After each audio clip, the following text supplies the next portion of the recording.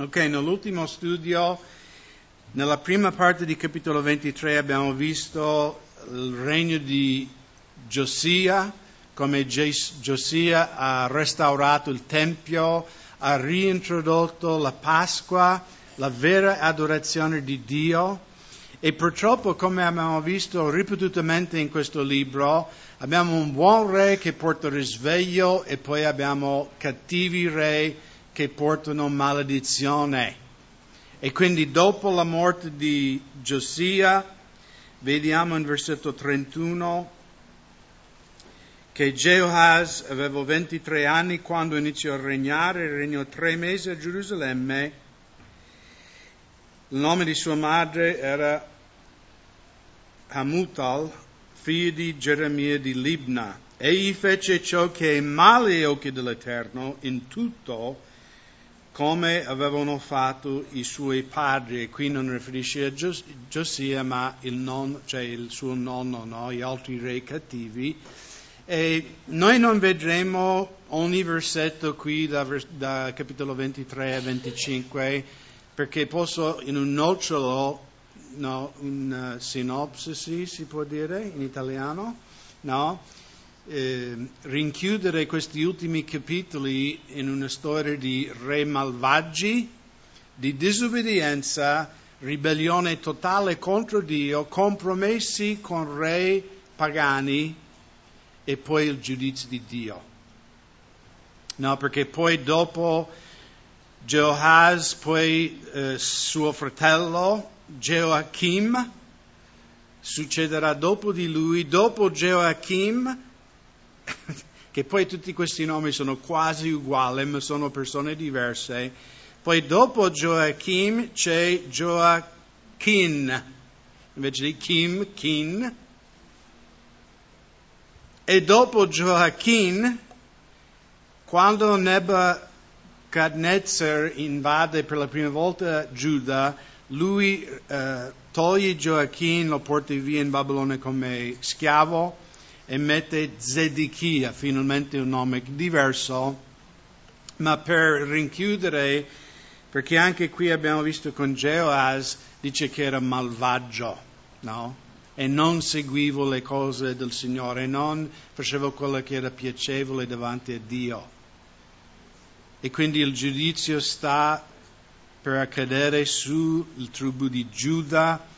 Nebuchadnezzar sta per distruggere Gerusalemme, distruggere il Tempio e portare in schiavitù il resto del popolo di Dio, il popolo di Israele. No, questa rimanenza di Giuda e altre tribù che erano lì. In Salmo 9, versetto 17,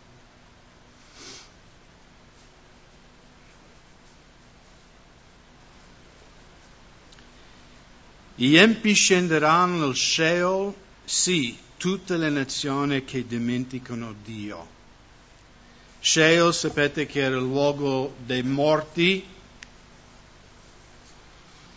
sia per i giusti che i cattivi, però mi piace più come nella King James dice che gli empi scenderanno nell'inferno, e sì, tutte le nazioni che dimenticano Dio, no?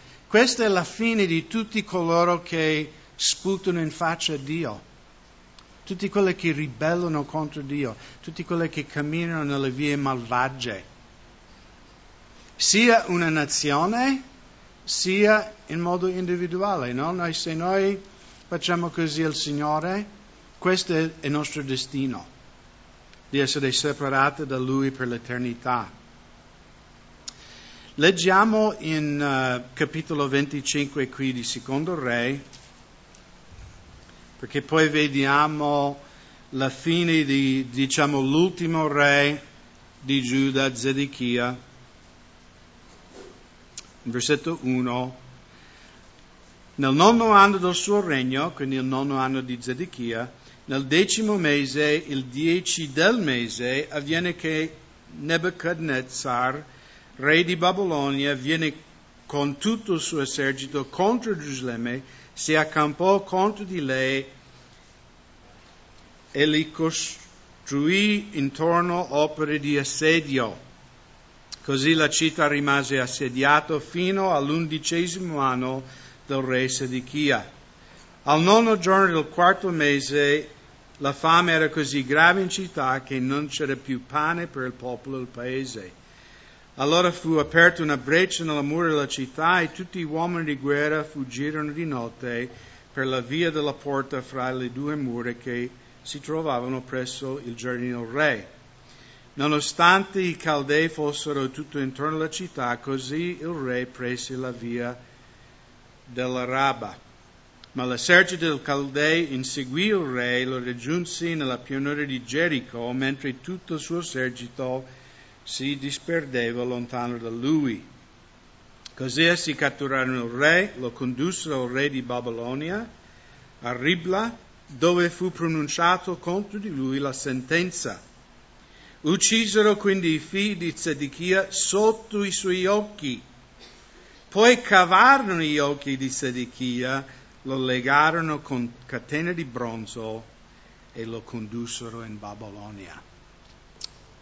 Cioè immaginate, mettetevi un momento nei panni di Sedechia, no? Di guardare che i tuoi figli vengono uccisi davanti ai tuoi occhi. Ok? Cioè immaginate quanto orrendo per un genitore. Poi non solo, cioè il re di Babilonia non è ancora finito con Sedechia. Cosa fa dopo che uccide i suoi figli? Che lui vede con i suoi occhi? Cioè cava i suoi occhi. E poi lo conduce fuori in catene come schiavo in Babilonia. E voglio dirvi, questo è quello che il diavolo fa a chi respinge il Signore. No, è popolare, no, nella nostra cultura, nei vampiri, queste cose di occultismo. No, se tu accendi la TV è quasi impossibile non vedere questi programmi, giusto? Infatti quasi è tempo, fratelli, di buttare via tutta la mass media, no?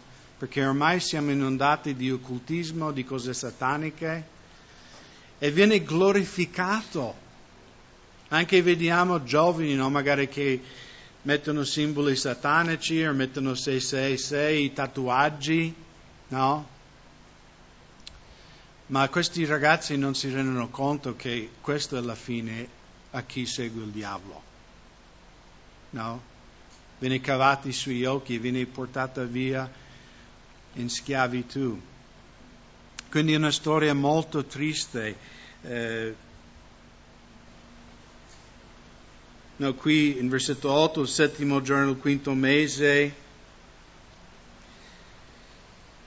19° anno di Nebuchadnezzar, re di Babilonia, giunsero a Gerusalemme Nebuzaradan, capitano della guardia del corpo servizio di Babilonia, egli bruciò la casa dell'Eterno e palazzo del re e diede alla fame tutte le case di Gerusalemme, cioè tutte le case dei nobili.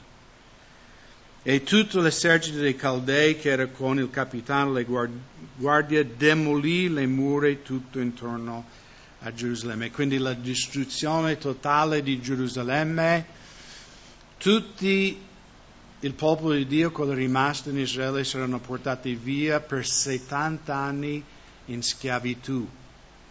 E questi 70 anni è il periodo in cui vediamo il profeta Daniele, il profeta Geremia, no? Che loro fanno le loro profezie.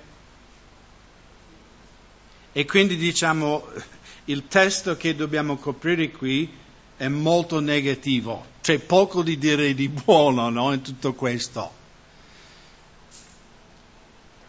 Girate adesso però in Geremia capitolo 32 perché voglio farvi vedere che anche in mezzo a questa distruzione, anche in mezzo a tutta questa disubbidienza, Dio parla al suo popolo. Quindi qui in Secondo Re abbiamo visto 4 re malvagi, l'ultimo Sedechia, No, lui viene uccisi i figli, viene tolto i suoi occhi, viene portato via lui, poi viene distrutto Gerusalemme, vengono tutti portati via. E quindi immaginate che voi siete lì a Gerusalemme, che Nebuchadnezzar ha assediato tutta la città, siete circondati, non c'è speranza.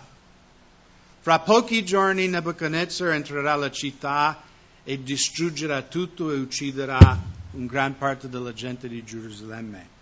Allora questo è il contesto di Geremia capitolo 32, perché voi sapete che Geremia era un profeta che ha vissuto proprio in questo periodo di Giosia, no? Fino alla distruzione di Gerusalemme e anche dopo, in questi 70 anni di schiavitù del popolo di Dio. E quindi leggiamo qui in capitolo 32 la parola che fu rivolta a Geremia da parte dell'Eterno nel 10° anno di Sedechia, re di Giuda, che fu anno 18° di Nebuchadnezzar. L'esercito del re di Babilonia assediava allora Gerusalemme. Il profeta Geremia era rinchiuso nel cortile della prigione che era nella casa del re di Giuda. Lo avevo fatto rinchiudere Sedechia, re di Giuda, dicendo: perché profetizzi dicendo così dice l'Eterno, ecco io darò questa città in potere al re di Babilonia ed egli la prenderà? Quindi a Sedechia non piacevano queste profezie di Geremia. No, lui voleva un profeta che profetizzava bugie. No, profetizza cose belle di me. Non voglio sentire la parola di Dio. Poi non è che lui dice, ok, Dio sta per distruggere la nostra città attraverso il re di Babilonia.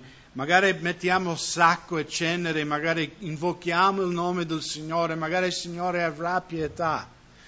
Quante volte abbiamo visto nel Vecchio Testamento che magari un re si agì così e poi cosa ha fatto il Signore? Il Signore ha avuto pietà. Il Signore ha avuto misericordia, ma Sedechia ha la testa dura e invece di ascoltare la parola di Dio, lui vuole rinchiudere la parola di Dio, che diciamo viene pronunciato dal profeta Geremia.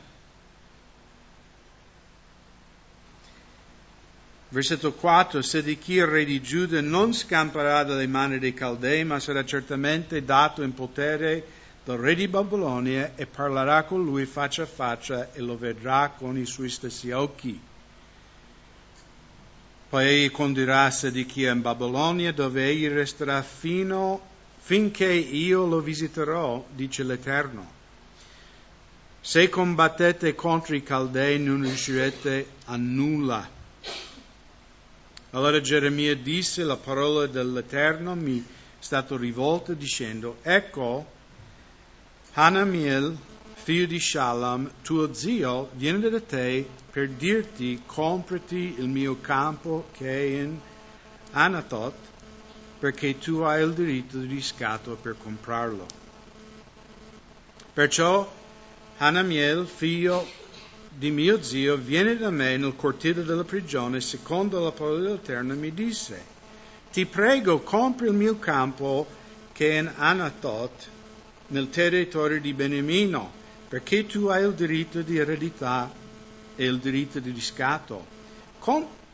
Compratelo. Allora riconobbe che questo era la parola dell'Eterno. Allora immaginate che tu sai per certo che domani arriverà un tsunami che distruggerà totalmente tutta la tua proprietà. Allora cosa farai? Perché verrà un terremoto, sarà raso al suolo tutta la tua città. Hai un giorno solo. Cosa farai?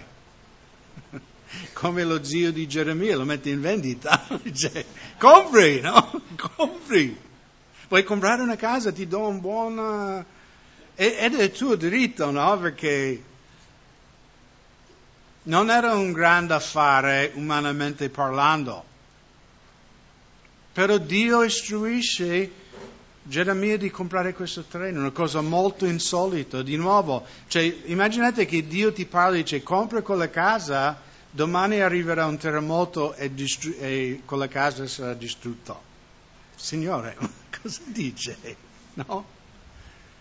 Noi vogliamo sentire che il Signore dice compri quella casa, in un anno sarà 10 volte più valoroso, no? E poi lo venderà e farà un sacco di soldi. No? Questo è quello che vogliamo sentire il Signore. Ma comunque Geremia è ubbidiente, no? In versetto 9, così comprai da Hanamiel, figlio di mio zio, il campo che era in Anat, e gli pesai il denaro, 17 cicli di argento. Firmai l'atto, lo sigillai, chiamai il testimone e pesai il denaro sulle bilance. Quindi prese l'atto di compra, quello sigillato secondo la legge, i statuti e quello aperto. E consegnai l'atto di compra a Barak, figlio di Nearia, figlio di Mabsea, in presenza di Hanam il mio cugino, in presenza dei testimoni che avevano firmato l'atto di compra, in presenza di tutti i giudei che sedevano al cortile della prigione. Poi davo a loro questi ordini a Baruch. Così dice l'Eterno esercito, il Dio di Israele, prende questo atto, l'atto di compra, tanto quello sigillato quanto quello aperto, mettili in un vaso di terra, quindi un vaso di argilla, perché si conservino per molti giorni. Questo è molto importante. Questo ha anche per me un significato profetico, perché anche nel Nuovo Testamento Paolo parla di qualcosa che è stato sigillato. No? Qualcuno sa che cos'è? In Efesini capitolo 1 Dio dice che siamo stati noi sigillati con lo Spirito Santo fino al giorno della piena redenzione dell'acquistata proprietà. Ed è la garanzia di Dio che lo Spirito Santo che ha messo dentro di noi il giorno in cui siamo nati di nuovo, è la promessa di Dio che Craig un giorno io tornerò e ti prenderò tutto. Questa è la mia caparra sulla tua anima, sulla tua vita. E anche figurativamente il fatto che Geremia prende questo atto di vendita, la sigilla in questo vaso di argento, è la promessa di Dio al popolo di Israele che non ho finito con voi ancora. Anche se in questo momento sembra così buio, sembra così senza speranza, tu metti via quella cosa perché un giorno vedrai la mia gloria. E quindi viene sigillato, viene sepolto,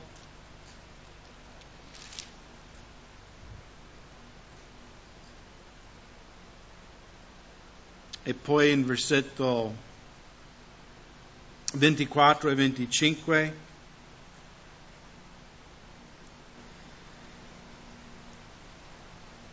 leggiamo il versetto 17, perché dopo questo atto Geremia fa in certo senso un canto di lode al Signore. Ah Signore eterno, ecco tu hai fatto i cieli e la terra con la tua grande potenza. Questo è un canto che a volte cantiamo. Con il tuo braccio disteso non c'è nulla troppo difficile per te. Tu usi benignità verso 1000 e ripaghi l'iniquità dei padri in seno ai loro figli dopo di esse.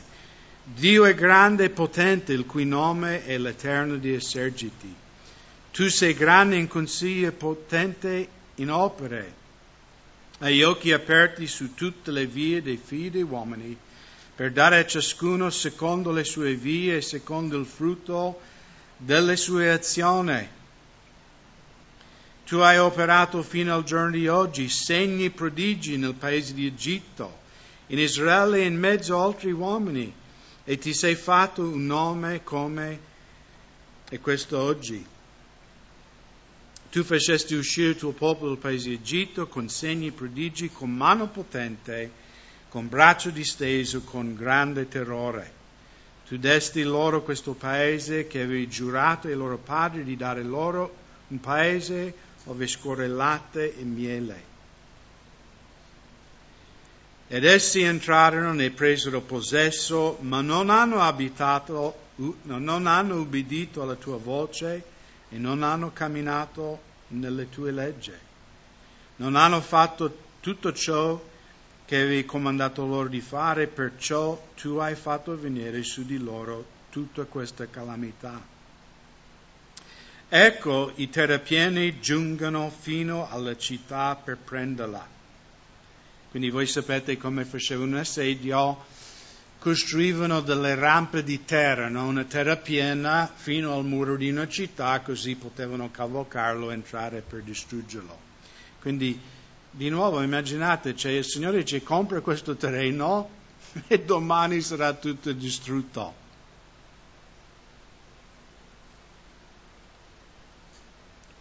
Quindi fanno questa, ecco i terrapieni giungono fino alla città per prenderla e la città è data in mano dei Caldei che combattono contro di essa con la spada. La fame e la peste, ciò che tu hai detto è venuto, ecco tu lo vedi. Eppure, o Signore, o Eterno, tu mi hai detto, comprati col denaro il campo e chiami i testimoni mentre la città è data in mano dei Caldei. Allora, qui Geremia anche un po' è dubbioso. Perché dico questo? Perché poi in versetto 27 il Signore risponde a Geremia e dice: Geremia, c'è qualcosa troppo difficile per me? Perché qui Geremia in versetto 24-25 il Signore dice: ma Signore, sei sicuro di questo affare? No, perché tu mi hai detto di comprare, però Signore, Nebuchadnezzar sta per essere distrutto. Sei sicuro che devo fare questa cosa?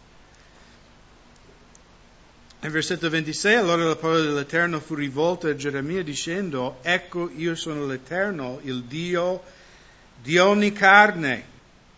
C'è forse qualcosa troppo difficile per me? E io credo che questa mattina il Signore ti fa questa domanda per la tua vita. Perché magari tu stai affrontando, non credo che nessuno sta affrontando la morte sicura, la distruzione totale di tutta la tua proprietà. Amen? Possiamo ringraziare il Signore per questo. E anche Geremia è dubbioso, dice: non lo so, Signore, tu mi hai detto di comprare queste cose, ma non mi sembra una cosa tanto logica.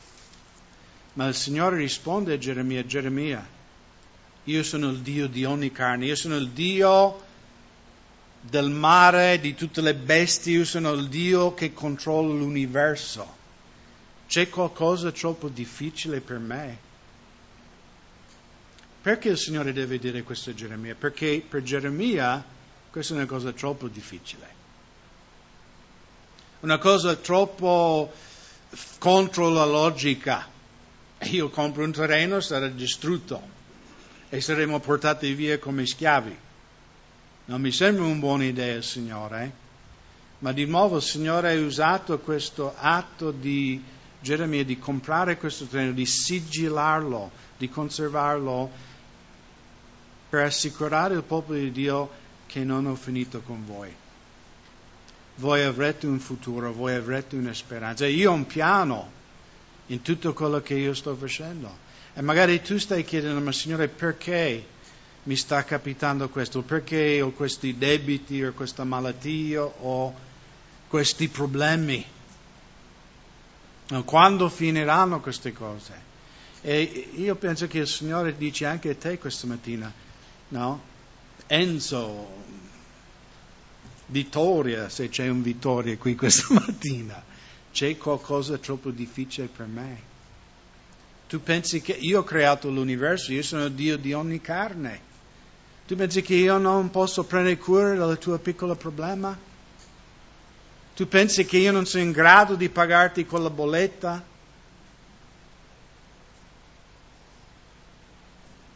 Abbia fede in me perché io ho un piano in queste cose.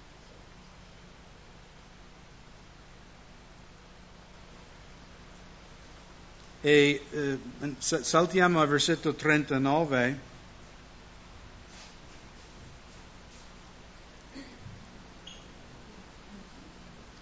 Perché dal versetto 28 il Signore attraverso Geremia di nuovo profetizza la distruzione di Gerusalemme, tutto quello che faranno, che uccideranno quasi tutti per mezzo della spada.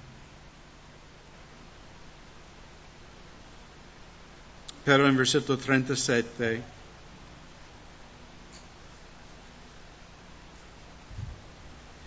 ecco li radunerò da tutti i paesi dove li ho cacciati nella mia ira. Qui sta parlando del popolo di Israele. Nel mio furore, nella mia grande indignazione. Li farò tornare in questo luogo e li farò abitare al sicuro. Essi saranno per me il mio popolo e io sarò per loro il loro Dio. Darò loro un sol cuore e una sola via. Voi sapete chi è questa via, giusto? Gesù.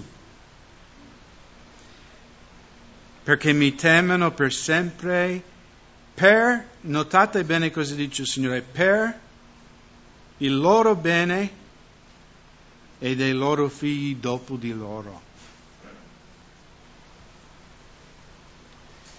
Dio a volte deve insegnare il suo popolo una lezione, come deve insegnare anche noi una lezione.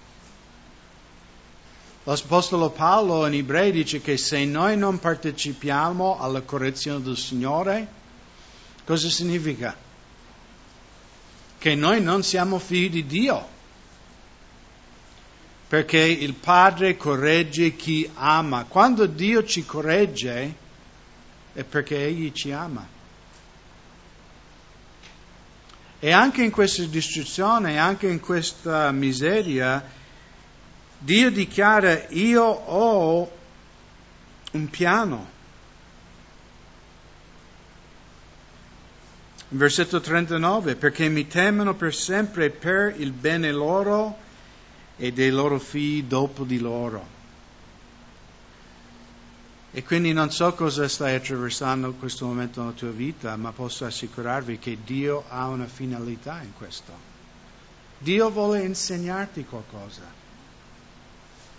Io quando ero più maturo nella fede, tante volte magari mi succedevano delle cose e mi arrabbiavo col Signore, io accusavo il Signore, ma Signore, se mi ami, perché mi sta capitando questo?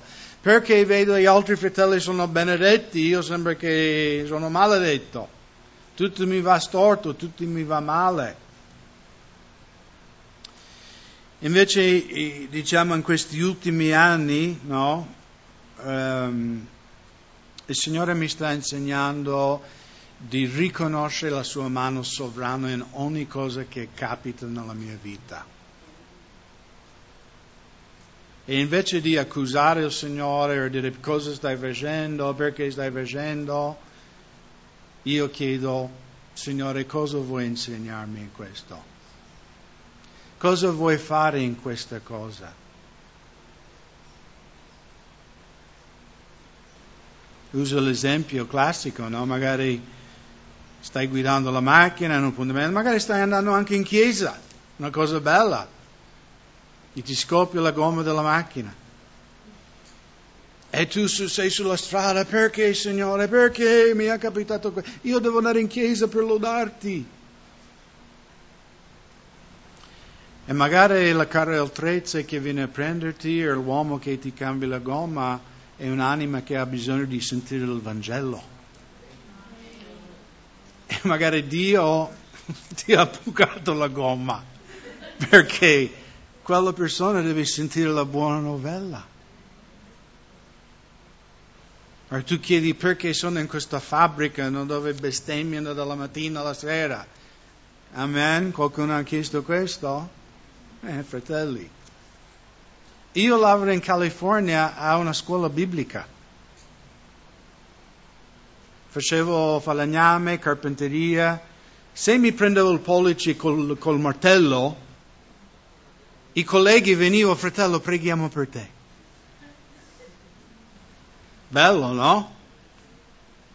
Noi pregavamo prima di cominciare il lavoro, tutti gli operai. Ci mettevamo in cerchio, prendevamo per le mani, pregavamo prima di cominciare il lavoro di costruzione.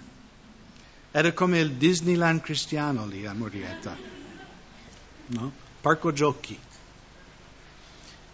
E Dio mi ha mandato qui a Montebelluna e il primo lavoro che avevo era una segheria qua, non qui a Montebelluna, in un paese qui vicino. E te lo dico, fratelli, i miei colleghi dicevano tanto di quelle bestemmie dalla mattina alla sera. Sai quando tu magari sei in qualche parte o in macchina e senti un canto, no, sulla radio?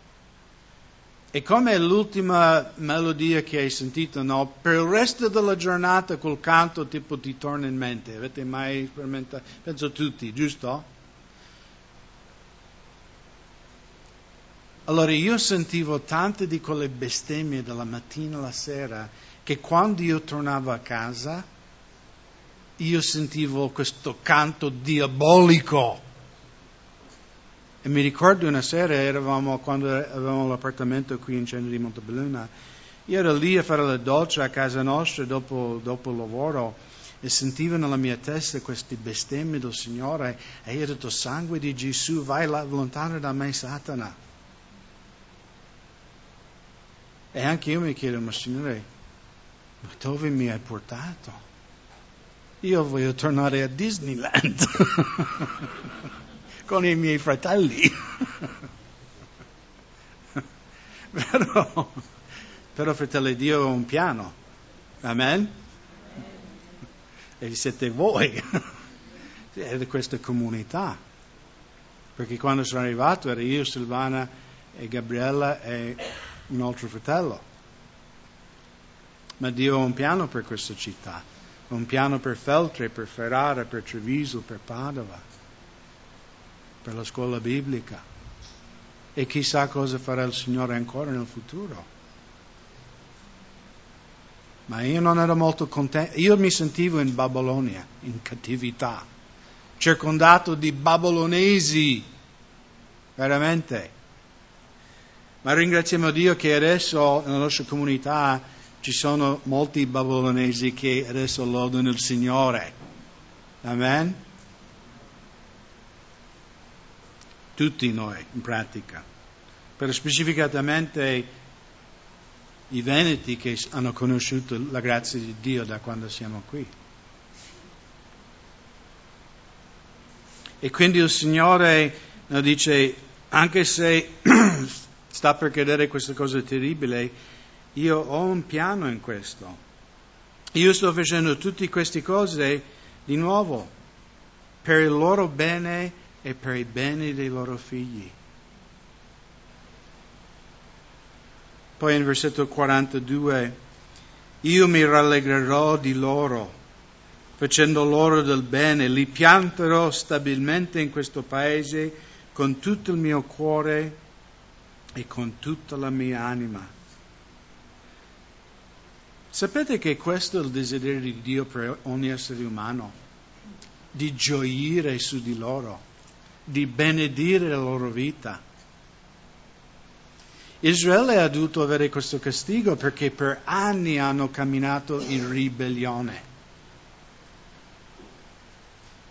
Il Signore è lento all'ira, grande in benignità.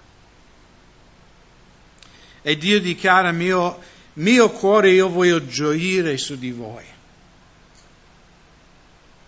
Come anche noi genitori, quando tuo figlio fa il monello, o magari combina qualcosa a scuola o nel quartiere, e magari ti viene, non so se vi è capitato, a me è capitato, viene un altro genitore, tuo figlio ha fatto questo, cioè è bello, è la cosa più terribile, no? Dice che vergogna, no?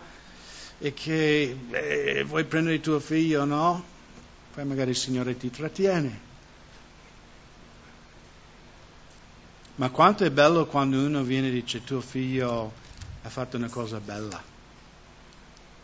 Ora io vedo nei tuoi figli veramente la gloria del Signore. Questa è una cosa troppo bella, perché il desiderio di ogni genitore è di gioire sui loro figli, di benedirli. Cioè, io so che l'altro giorno io e Silvana parlavamo, grazie a Dio abbiamo pagato la casa 2 anni fa, e Silvana mi dice, dobbiamo cominciare a risparmiare per il matrimonio di Abigail. Cosa? E sai io, ma il Signore provvederà, facciamo un agape al cheap. Se mia moglie è italiana dice, no, siamo in Italia, Craig. Ok, va bene. Però per dire, cioè noi genitori, noi viviamo per benedire i nostri figli, amen? Noi vogliamo vedere che loro prosperano, che hanno che trovano un compagno, una compagna che ama il Signore, che hanno figli che amano il Signore, che sono benedetti nel loro lavoro, in tutte le loro cose. E se questo è il nostro cuore per i nostri figli, quanto di più il Signore per noi, fratelli. Dio dice, il mio desiderio, io voglio gioire su di te, non voglio piangere su di te, non voglio sentire dagli altri quanto sei monello, ma il mio cuore è di versare su di voi grande benedizione. E girate un po' indietro, un versetto che sicuramente avete citato qualche momento nella vostra vita, in Geremia 29.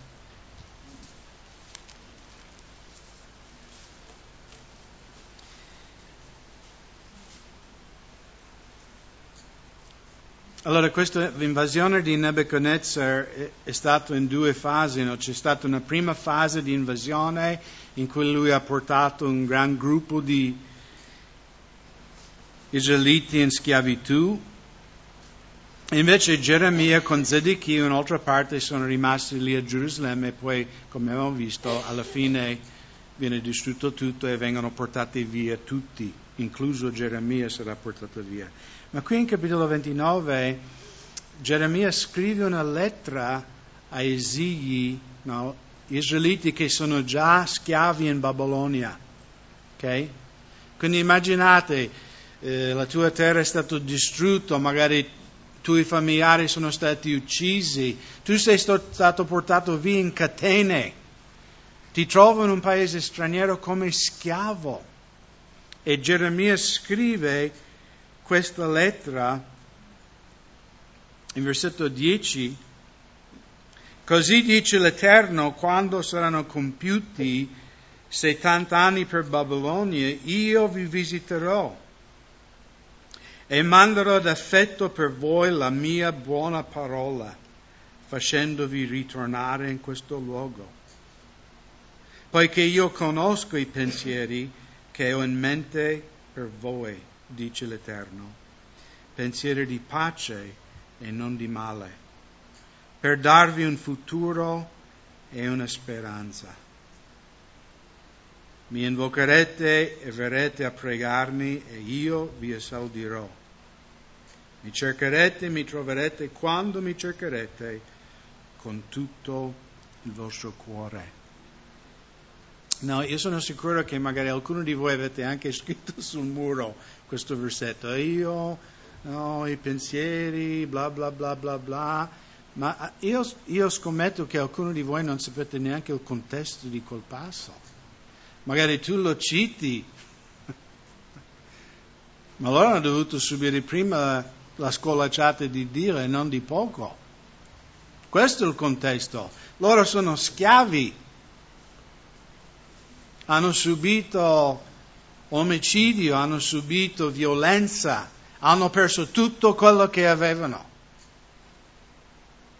Ed è questo il contesto di questo versetto. Quindi quanti di voi avete avuto un parente ucciso in questi giorni? Spero nessuno. Quanti di voi avete perso tutto? Tutta la casa, la macchina, tutti i tuoi beni in banca, no, ogni gioiello portato via solo con i vestiti in un altro paese. Qualcuno? Nessuno, esatto.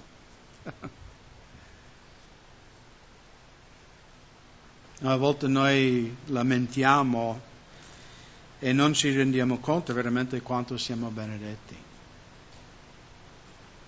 Ma comunque, qualunque cosa che tu stai attraversando, attraverserai nella tua vita, ricordate che se tu sei un figlio di Dio, e questo è solo se uno è un figlio di Dio. Cosa vuol dire essere figlio di Dio? Che tu ti sei ravveduto dei tuoi peccati e che tu hai ricevuto Gesù Cristo come tuo Salvatore personale. Allora, se tu sei un figlio di Dio nato di nuovo, ogni cosa che capita nella tua vita, Dio userà per il tuo bene. Amen? Dio ha un piano per la tua vita e non è un piano brutto, è un piano bello. Dio dice: io so i pensieri che ho per te. Sono per una finalità bella, che tu sarai con me per l'eternità in paradiso. Chi non conosce il Signore non ha un bel destino, come abbiamo letto in Salmo 9. Il destino che ti respinge il sacrificio di Cristo è l'eternità separata da Dio, nelle tenebre, con Satana e tutti i suoi demoni. Questo è il destino per chi respinge il sacrificio di Gesù. Ma il destino per i figli di Dio è per un futuro e una speranza. E quindi ricordate, no, la prossima volta, perché capiterà a tutti, no, di attraversare momenti difficili, di prove, di difficoltà, e non accusare Dio, non chiedere a Dio cosa stai facendo, ma chiedere: Signore, cosa mi vuoi insegnare in questo? Cosa vuoi fare in questo, Signore? Come sarai glorificato attraverso questa prova, questa difficoltà? E vi posso giurare che non cambierà il tuo problema, ma cambierà il tuo stato di animo. E che tu puoi attraversare questa cosa con serenità, con pace, con fede,